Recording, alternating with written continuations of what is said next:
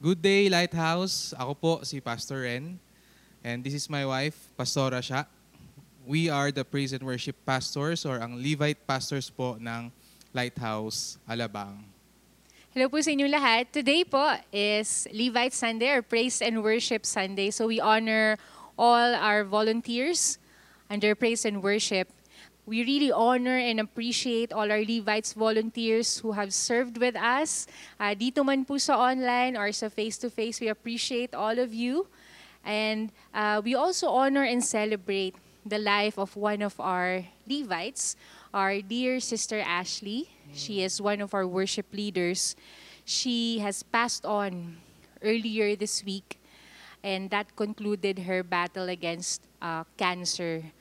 We are comforted knowing that she is with the Lord. She is singing for the Lord in the heavens. Yes. But we also speak comfort and peace and love to her husband. Si Matthew po, isa rin po siyang worship leader, and their daughter Mishka. Continue po to include them in your prayers. Another thing po that we're doing today, as we celebrate Praise and Worship Sunday, is we also honor the Levites in training po who are now graduating from their 2-month training. So we are conducting po a special ceremony for them in the on-site service this Sunday. But you can see their names here on the screen. Yan po sila. Be excited to see more of them in the coming months po. Ayan. So, let's get to the preaching of the word na po. If you can see, kakaiba po yung setup natin ngayon dahil kami po ng aking misis ay magko-co-preach for this Sunday. And we hope and we pray that the seed of the Word of God will be planted in your hearts today. So let's start po, and let us begin po with a survey. So meron po akong tanong, and if you're answering yes to this question, just hit the like button po or send any reaction po sa ating live feed. So ang question po, sino po sa inyo ang nakaranas ng maghintay? In English, who among you have experienced waiting? Ayan. So, waiting is actually part of our daily life. In one way or another, for sure, we have experienced waiting. Sa pang-araw-araw pa lang po, ang paghihintay na maluto ang sinaing. Yeah. O paghihintay na matuyo ang sinampay. Kung nagtatrabaho po, naghihintay na dumating na ang sahod. Sa mga students naman po, paghihintay na ma-release ang grades or mga simple things like paghihintay na dumating yung mga in-order natin online. I'm sure po nakaka-relate po kayo dyan because all of us have experienced waiting at some point in our lives. Now we want you to reflect. What did you do while you were waiting? Di ba po? Di ba parang self-explanatory siya? While I was waiting, I was waiting. Pero actually, there are things that we have to do while we wait, aside from just waiting. Especially if we're waiting on the promises of the Lord for us. And yan po ang pag-uusapan natin today as we pick up lessons from the story of the Israelites in the Old Testament. Let's read po from Joshua chapter 21, verses 43 to 45. Read with us po. We are reading from the NLT version. It says here, "So the Lord gave to Israel all the land he had sworn to give their ancestors, and they took possession of it and settled there. And the Lord gave them rest on every side, just as he had solemnly promised their ancestors. None of their enemies could stand against them, for the Lord helped them conquer all their enemies." Verse 45, "Not a single one of all the good promises the Lord had given to the family of Israel was left unfulfilled. Everything he had spoken came true." The word of the Lord. Amen. Wherever you are, join us in prayer. Father, thank you for your word for us today. Thank you for the opportunity to grow deeper in you, to learn more about you, and to learn more about who you are. Father, prepare our hearts to receive whatever it is that you want us to hear from you today. Hide Ren and I behind your cross, Panginoon, that the people will see and hear only you, and only you will be lifted up today. Guide us, Lord. In the name of Jesus we pray. Amen. Amen. Onting background po muna tayo sa Book of Joshua. So, ang Book of Joshua po has 24 chapters and the content is about the conquest and the division of land in Canaan. So, yung mga events po na nangyari sa Book of Joshua ay nangyari right after the death of Moses. Ito po yung nung nag-take over na po si Joshua as the leader of the Israelites. So, onting review po. Si Moses po, di ba, ang nag-lead sa Israelites outside of Egypt. And after that, 40 years po silang nag-wander sa desert. And yung start po ng Book of Joshua is when they finally arrived at the Promised Land. So yung sabi po natin kanina, 24 chapters po ang Joshua. And itong 24 chapters po na ito pwede nating split into 3 main points or chapters. Chapters 1 to 12, yun po yung conquest ng Canaan. Chapters 13 to 22, ito po yung distribution of land among Israelites.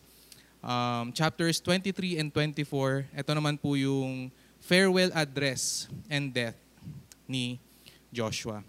So yung binasa po natin kanina sa Joshua chapter 21, ito po yung part where they already finished distributing the land to the tribes and the cities to the Levites.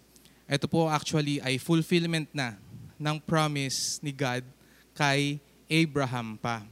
So, if we can put them side by side po, no, yung original promise ni God kay Abraham at yung fulfillment ng promise, makikita po natin yung promise na to kay Abraham sa Genesis chapter 15, verse 18. Sabi po dyan, "On that day, the Lord made a covenant with Abraham and said, 'To your descendants I give this land, from the river of Egypt to the great river, the Euphrates.'" Yung binasa po natin kanina, Joshua 21 verse 43. "So the Lord gave to Israel all the land He had sworn to give their ancestors, and they took possession of it and settled there." Amen. So, onting process question lang po before we continue. Gaano na po katagal yung pinakamatagal nyong inantay para sa isang bagay? English, how long was the longest time you waited for something? Some thoughts to ponder, mga kapatid. Another question, alam niyo po ba kung gaano katagal nag-antay ang Israelites bago nila natanggap yung pinangako ng Lord sa kanila? Yan, ang question na sasagutin po natin ngayon. Bibigyan po natin yan ng timeline later. Para mas maintindihan po natin, ilagay po natin yung mga years, no, sa mga events para mas makita natin gaano pa katagal nag-antay ang Israelites. So, around 2090 BC po yung binasa natin kanina sa Genesis chapter 15 na covenant ni God with Abraham. After po nun, Abraham had a son named Isaac. Isaac had 2 sons, Esau and Jacob. And alam po natin yung nangyari sa story na yon na Jacob dineceive si Isaac para makuha niya yung birthright ni Esau. And because of that, he had to move to Egypt. At sa Egypt po, doon nagkaroon si Jacob ng 12 sons, which is the 12 tribes of Israel. And naging captives po ang 12 tribes of Israel or ang Israelites under the Egyptian captivity for 430 years. After po nun, by 1446, eto na po, dito nag-start yung Exodus from Egypt led by Moses. By 1399 BC, dito po nag-start yung Jewish conquest of Canaan or dito na po yung nag-arrive na sila sa Promised Land. At dun po nag-start yung Joshua. So kung isusuma total po natin, yung 1399 BC at 2090 BC kung kailan binigay ni Lord yung promise kay Abraham, at yung 1399 BC kung kailan nakuha ng Israelites yung promise, around 691 years po nag-antay ang mga Israelites. So kung meron pong nakapag-antay na ng 691 years na dito sa atin, paki-comment po kung ano yung... Joke lang po. Grabe, 691 years. Yung waiting time po was so long na yung unang tumanggap ng promise, which was Abraham, he did not live long enough to see the fulfillment of the promise. And that shows us that there will really be times that the fulfillment of the Lord's promise, even to us, will not be instantaneous. There will be times that we would need to wait. And waiting on the Lord, mga kapatid, waiting on the Lord and the fulfillment of His promise, it is not a passive activity na wala po tayong gagawin. Instead, we have to actively do something while waiting. And dahil dyan po, base po sa mga natutunan natin sa buhay po ng mga Israelita, ang pag-uusapan po natin ngayon ay ang mga gabay sa paghihintay. So mula po sa kwento ng pangako ng Diyos sa mga Israelites that we've read earlier, ay ang tatlong gabay sa paghihintay na nag-uumpisa po sa letrang M. Unang M, the first M po, makipag-usap. In English, communicate with God. Sabi po sa verse na binasa natin kanina, towards the end of verse 45, everything He had spoken came true. Ang mga promises po na natupad for the Israelites, these were all spoken by the Lord to them. Meaning si Lord po confirmed ang nagbigay ng promise na ito. As we walk this walk of faith, we also have to have that discernment if yung pong mga bagay that we're desiring in our hearts are really truly from God. And it will be confirmed again and again naman po as you continue to communicate with the Lord. As you pray, as you spend time studying His Word, as you fellowship with the brethren, as you attend the services, mako-confirm at mako-confirm po yan that indeed, it is the Lord that planted that promise in your heart.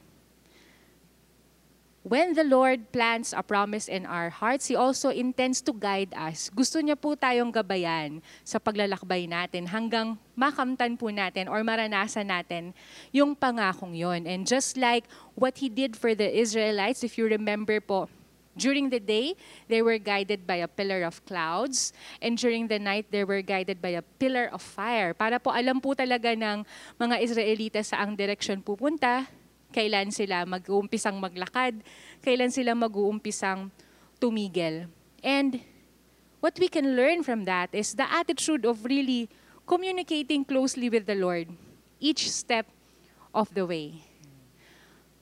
Now po, we would like to introduce one of our Levites core group members to share his testimony on how he continued to communicate with the Lord as he journeyed to the fulfillment of the Lord's promise for him and his family. Let's hear po from Kuya Dino Atienza. Hello Church, ako po si Dino Atienza and isa ako sa mga members ng ating Levites or our praise and worship team. Nabigyan po ako ng opportunity to share my testimony to everyone. Actually, nung una po akong nilapitan sinabihan ni na Pastor Renan siya,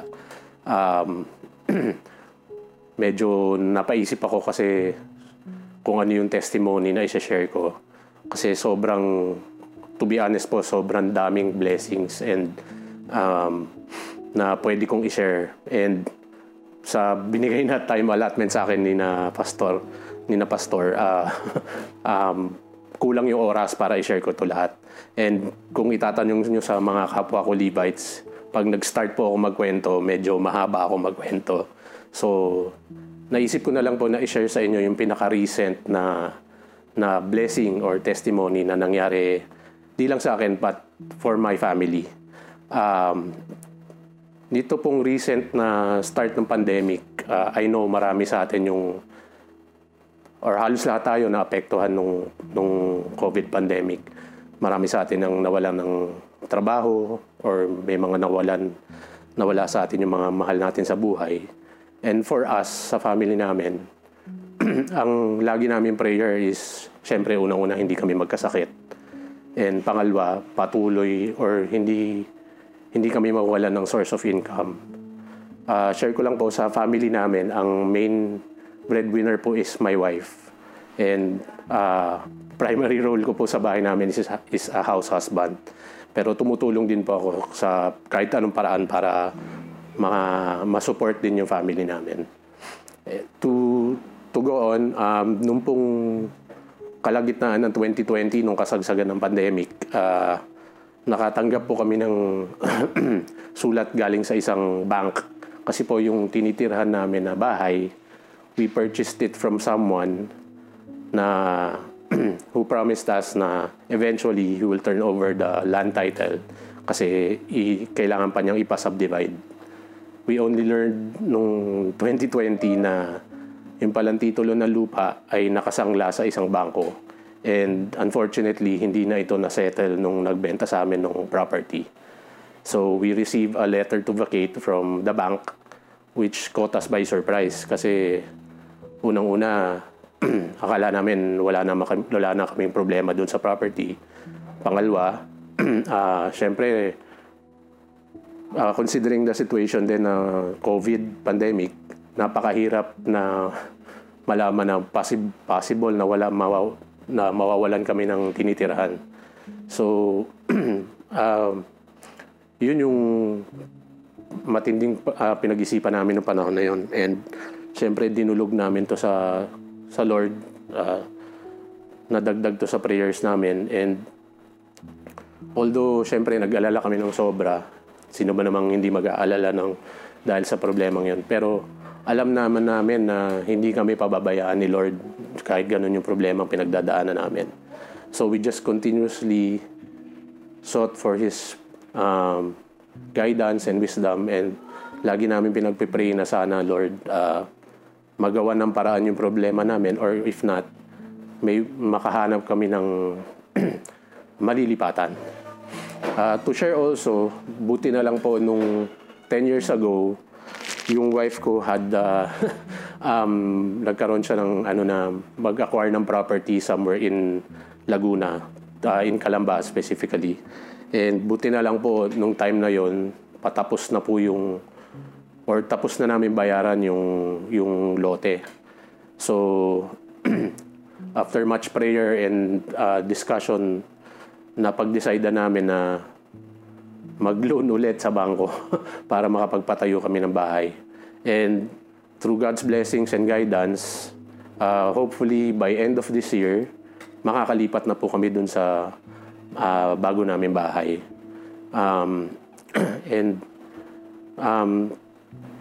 Ano po yung ma-share ko sa inyo?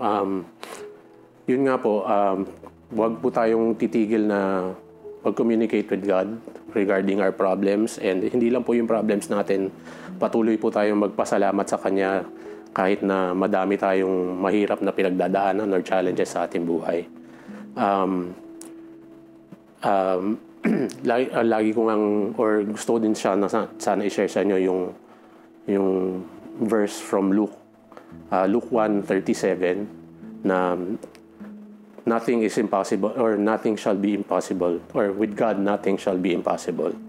And from another version, for the word of God shall never fail. Yun yung magandang panghawakan lagi natin, na only through the Lord's graces and promises, nothing shall fail. If lahat natin, hindi naman natin kailangan lahat iasa sa Kanya, but we should always hold on to His promise to us. So, ayun po.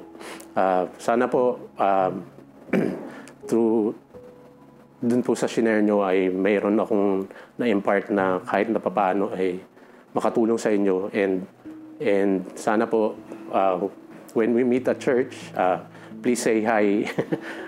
Huwag po kayong matatakot sa akin. Mukha lang po akong suplado, pero actually mahihain lang po ako. Thank you, church, and good morning. Thank you, Kuya Dino, for your testimony. We are very excited to see more of what the Lord has done in your life. Tunay nga po, napakabuti ng Diyos. And constant communication po with the Lord is essential. Paano nyo po malalaman na si Lord talaga ang kausap ninyo? Di ba po? sa ating mga tao, makikilala mo lang ang boses ng kausap mo kung lagi mo siyang kausap. From there po, we can learn na dapat panay-panayin ang pagkipag-usap sa Lord para mas sensitive ka sa boses ng Panginoon. Sabi po sa John chapter 10 verse 27 in the NIV version, "My sheep listen to my voice. I know them and they follow me." Again po, our first M, makipag-usap. Amen. So let's go to our second M. Yung pangalawang M po natin is manatili. In English, dwell in the promise. Sabi nasa po natin kanina sa verse 43, sabi po doon, "So the Lord gave to Israel all the land He had sworn to give their ancestors. And they took possession of it and settled there." To settle means to dwell. Yun po, no? Hermeneutically speaking, yung pag-settle po ng Israelites or yung pag-dwell po ng Israelites sa Promised Land ay nangyari lang nung nakuha na nila yung Promised Land, no? But what we can learn from this is maganda pong maging attitude po ng puso natin ito while we wait for God's promises. Na kahit malayo pa kung titignan natin na matutupad yung promise ni God, but we learn how to dwell into the promises of God. And sabi po kanina ni Pastora kanina na sabi niya, yung pag-aantay natin sa promises ni God is like a journey. And alam po natin sa mga mahilig mag-road trip dyan or mag-travel dyan, #travel goals dyan, alam po natin na kada magta-travel tayo or kada may journey tayo, in this case, yung journey ng buhay natin, hindi po laging smooth sailing, no?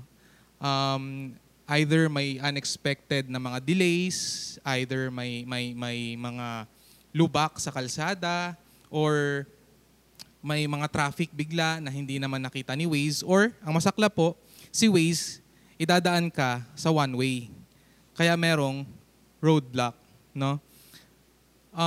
We have to be aware of these things po because these roadblocks may cause us to let go of the promise. Ano po ba itong mga roadblock na ito sa ating journey to God's promises? One po is unfavorable circumstances. Pag yung mga nangyayari sa paligid mo or sa iyo mismo ay hindi ideal or malayo sa inimagine mong mangyayari dapat sa promise ni God sa iyo. One more roadblock po sa ating journey is yung worries and anxieties. We have to be very careful about this, mga kapatid. Bakit? If we can remember sa Matthew chapter 13 verse 22, ito po yung parable of the sower. Maaalala nyo po na merong isang seed na hinasik ng sower na napunta sa thorns. And actually, si Jesus din naman po yung nagsabi kung ano ibig sabihin nun. Sabi po doon, di ba? The seed falling among the thorns refers to someone who hears the word, but the worries of this life and the deceitfulness of wealth choke the word, making it unfruitful. So kapatid, kahit may salita ka ng Diyos sa puso mo, or kahit may promise kang natanggap from God, pero ang lagi mong iniintindi ay yung worry mo or yung anxiety mo sa buhay, parang baliwala yung promise ni God na yon sa'yo. So we have to be aware, kapatid, when we are already worrying and we are already being anxious about God's promises, let us remind ourselves to just dwell doon sa promise ni God sa atin. So no matter what circumstances we are in, hindi man favorable sa atin yan, we have to dwell in the promises of God. And now po, we'd like to call on another Levite volunteers, of Levite workers. Ito naman po ay couple na mag-share sa atin na kung paano sila nag-dwell sa promise ni God. Let's welcome po Doc Jules and Kuya Gary Ambi. Good day, everyone. We thank the Lord for the privilege to share our testimony as a couple. I am Gary, and this is my wife, Jules. We are both serving the Lord in the Levites ministry for already 5 years. Before we start, we should share to you our favorite verse in the Bible. Isaiah chapter 40, verse 31, in King James Version, but they that wait upon the Lord shall renew their strength. They shall mount up wings as an eagle. They shall run and not be weary, and they shall walk and not faint. And the second verse, Psalms 37 verse 4, delight yourself in the Lord, and He will give you the desires of your heart. When we got married, I am already 30 years old. My wife, Jules, 28. Like other couple, we are excited to start our new journey in our life.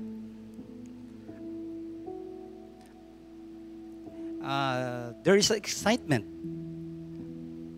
but our excitement turned into depression because there are pressures from our church mate, our friends, and our old church, and some relatives. After 3 years, wala pa rin kaming baby. So, most of the time, nag-test uli po kami. Nag-test po uli si Jules. Negative po. So, negative yung pregnancy. So, I would see Juliet crying. Nang makita ko siya, nakita ko po na malungkot po siya. Since I'm already 31 that time, kaya medyo pressure talaga. But I said to the Lord, whatever your will is, Lord, I will just trust you. And I said to the Lord, whatever our desire, alam mo naman, Lord eh. So, that time, we made the gesture of having a piggy bank, saving for our baby. But after a few months, the Lord led us to give that piggy bank or that savings to a certain ministry. And also, we put a vision board where we put a photo of a baby. And then, while we're praying for that, we always look at that vision board. So, we would look into our hearts if we are really focused on that gift. But we decided in our hearts na to just go on to love the Lord and to serve Him with all our heart. So we decided to go on a mission trip. So as a dentist, I joined the Operation Blessing and other mission group with Gary. Sometimes we would leave the clinic for a week, so that means no income. We have to shoulder all our expenses going to that mission trip. But for us, that was a sacrifice of love for the Lord. We went to medical missions, to tribes of Mangyan in Mindoro, to the Badjaos in Batangas.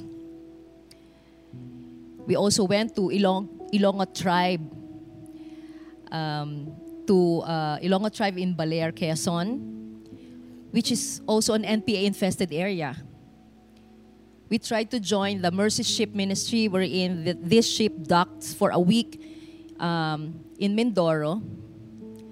And we also went to a refugee camp based in Thailand, which is the Khmer tribe.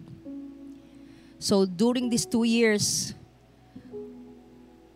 our life was really spent in mission. We also experienced being a Bible mule, carrying Bibles all over our body, to Hong Kong, passing the border to China. It was really a scary time for me. But by the grace of God, we went out safe and victorious because we've shared our life by bringing this Bible to the Chinese that time. So for 2 years, that became our life. So sa loob po ng 2 years, nag-decide kami na mas lumalim sa pagkakilala sa Panginoon upang mahalin siya ng lubusan at magtiwala sa Kanya. Pangako na anumang desires ng ating puso, kayang ipagkakaloob ng Diyos. So we seek the giver and source of everything to seek the gifts. Then year 2004 of April, a very memorable event for me is that we went to Iba Zambales. So we led the worship there for a medical conference.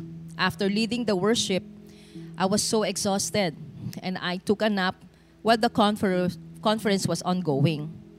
I had a dream that there was a dirty blood clogged tube attached on both sides of my hips. So in my dreams, I removed it. And after that, I saw myself taking a shower and holding a baby girl in my arms. So I shared that dream with Gary. After 3 months, our long-awaited miracle came. That's after 6 years of being married, I got pregnant with our beautiful Princess Chenanaya Faith Ambi. Now, she is 17 years old, serving together with us in the Levites ministry. Yes. We praise God for truly He is faithful to His promises. So let's just only trust Him with all our heart as we wait upon God for whatever promises that we have in Him. We learned not to focus on the gifts, but to focus on the source and the giver of it. To love Him and to serve Him, because during the time of waiting, He will be our strength. He will keep us from becoming weary and tired of waiting until we receive what He promised and what our hearts desire. Tanging sa Diyos ang papuri. Thank you, Doc Jules and Kuya Gary, for that wonderful and moving testimony. What we heard was hindi lang po sila nagdwell sa promise, but mas nagdwell sila kung saan galing yung promise. Thank you for that, Doc Jules and Kuya Gary.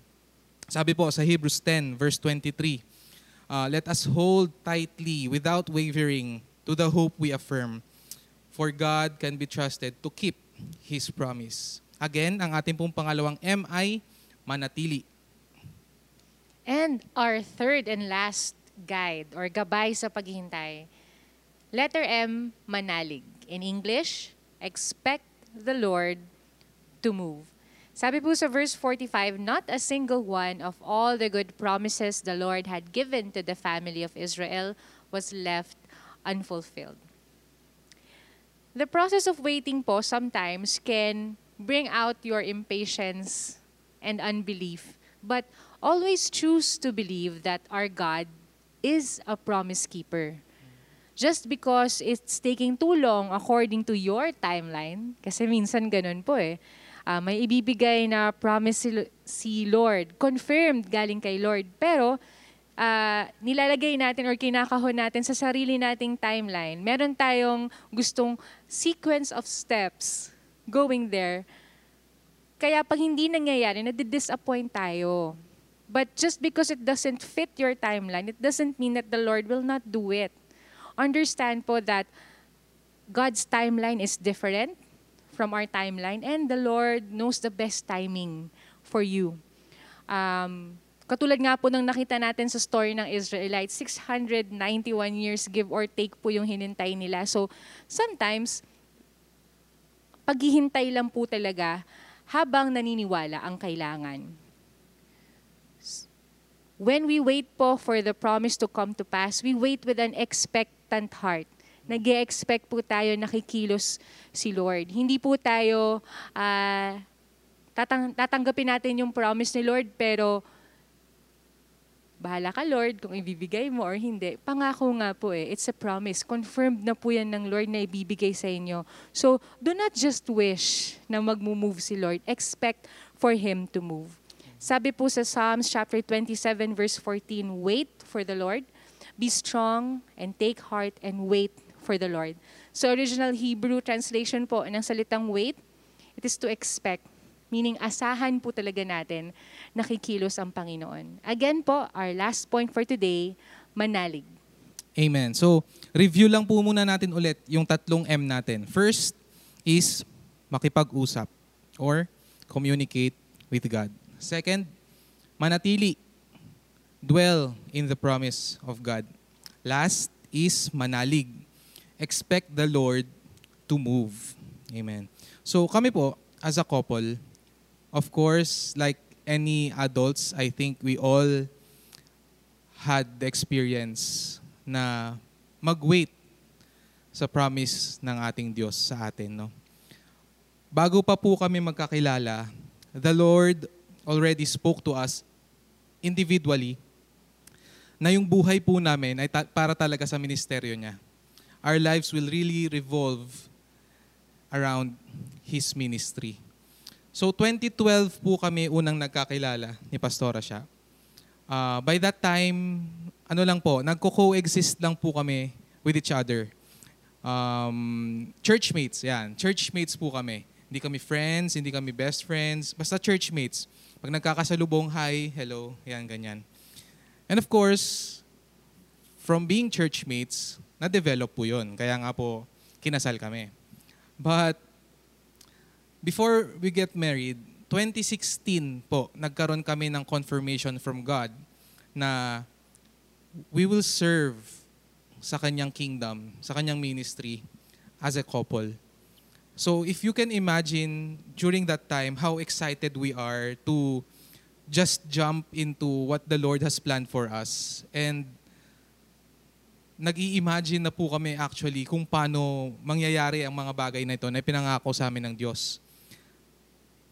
So by next year, 2017, we got married. Kinasal po kami, but unfortunately, yung pong situation and circumstance surrounding our marriage, masasabi ko po na unfavorable. Ito po ay may kahalong mga misinformation, miscommunication, misunderstanding, which led to broken relationships sa mga taong malalapit po sa amin. And because of that, there was a lot of hurt, no, and trouble. It was not a peaceful place for us anymore. So we were uprooted po from our spiritual family and friends. And you could imagine that it was a dark time for us kasi we were so excited. We just received that promise that we will be used in the ministry together. Pero when we started to move forward, biglang wala man lang po kaming church na kasali kami. So, nakakabigla po yung mga pangyayari. All we could do at the time was just to cling on to our faith that the Lord will not fail us. Ang paharamdam po kasi namin nun, ang layo naman nito, Lord, sa promise mo. Talaga po bang tama itong ginawa namin or mga nangyayari sa amin? But you know what? The Lord was not limited by our circumstance. Amen. And in fact, we believe na He had everything under control. He was behind it all. And within that year, we found Lighthouse. Amen. And we are very blessed po, no, to be planted to a church where we felt like we're family. Yung instant feeling of belongingness po, no. And yung feeling na you are loved by everyone who's surrounding you. We're very blessed. So, year 2018 po, nagpa-audition ang Levites, nag-billboard po, and so we did. Nag-audition po ako as an instrumentalist. Si siya po ay nag-audition as a singer. Natanggap po kami, nag-train po kami, and from then on, nag-start po yung ministry namin sa Levites. But during this time, 2018, mas focused pa rin po kami sa careers namin. Ako bilang isang kusinero, si Shasha bilang isang doktor. Mas focused po kami doon sa career namin rather than sa ministry. By 2019, dito po kami nag-start magkaroon ng discipleship group, and ang leader po namin is si Pastor Jojo Baldo. Sa discipleship group po namin na-realize na everyone is going through struggles and their own season of waiting. Hindi lang pala kami yung may struggle and nagwe-wait. And ito po yung time na nag-open na po ulit kami sa personal relationships. Because of what we've been through, we have closed our hearts for friends or to tell others yung story namin. But because of the discipleship group, we really open ourselves up again. 2020, nag-start po ang 2020 nang may pasabog si Mayon. And right after that, si Taal, sorry. May pasabog si Taal. And right after that, pandemic happened. This is the time when the Lord really repositioned us and reoriented us from our careers to His ministry. He began to pave the way for us as a couple to be equipped. Ito po yung nag-open ng ating national office ng Ministerial Apprenticeship Program or yung MAP. So we enrolled there po, parehas kami for 1 year. We are equipped. And ito po talaga yung time during pandemic noong 2020 na we experienced serving His kingdom as a couple and we grew together in the knowledge of God as husband and wife. After that year po, 2021, we graduated yung MAP po ng National Office. And ito din po yung time na kinausap kami ni Pastor Jojo. Mid-2021, meron pong new assignment ang Lord sa amin as a couple. And by 2022 po, early this year, January this year, me and Pastora siya were installed as the worship pastors. Sa Diyos po ang papuri. Amen. Glory to God. So, for our story, 2016 pa lang po alam na namin na ganito yung gagawin namin. Pero it still took 6 long years bago po namin siya ma-experience in our daily lives. Matagal po yung paghintay namin and marami pong pasikot-sikot na pinagdaanan, but we believe that everything we went through, we had to go through to finally see the fulfillment of the Lord's promise for us. We knew and we believed that He was always working in the background and He worked in ways that we didn't expect. In fact po, this is a special Sunday for us because since that time po that we received the promise that we will be used as a couple, today is a special day because this is the first time that we are preaching as a couple here in this pulpit in LCC Alabang. So thank you po for sharing this moment with us. And now we stand before you here as testimonies that the Lord is faithful. Amen. His promises are true and not one of His good promises will be left unfulfilled.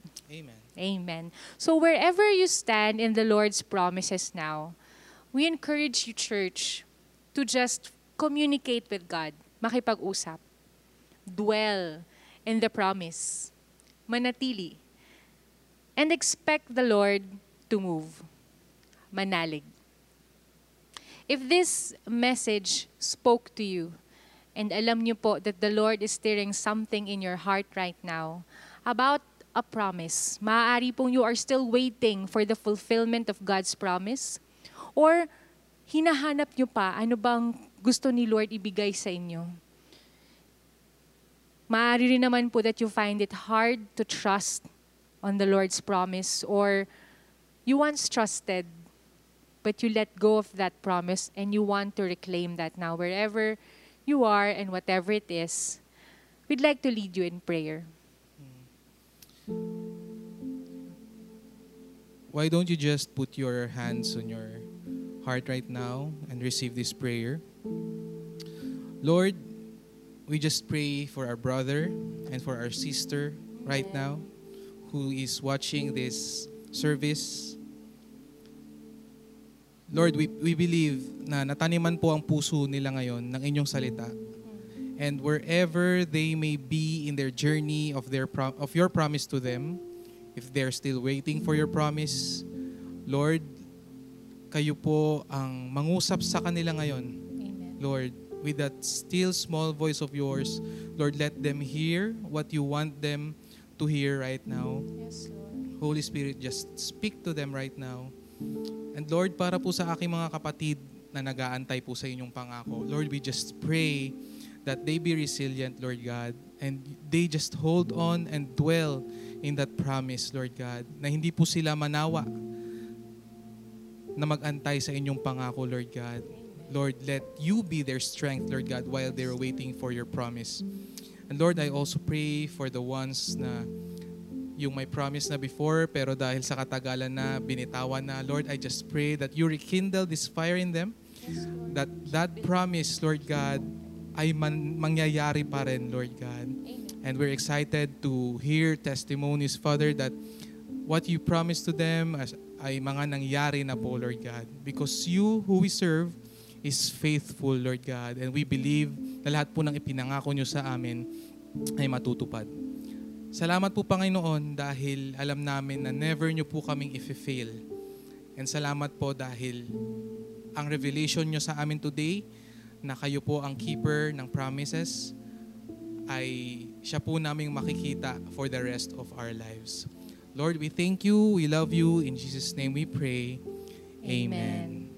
Lighthouse, just lift your hands up for the benediction. The Lord bless you and keep you.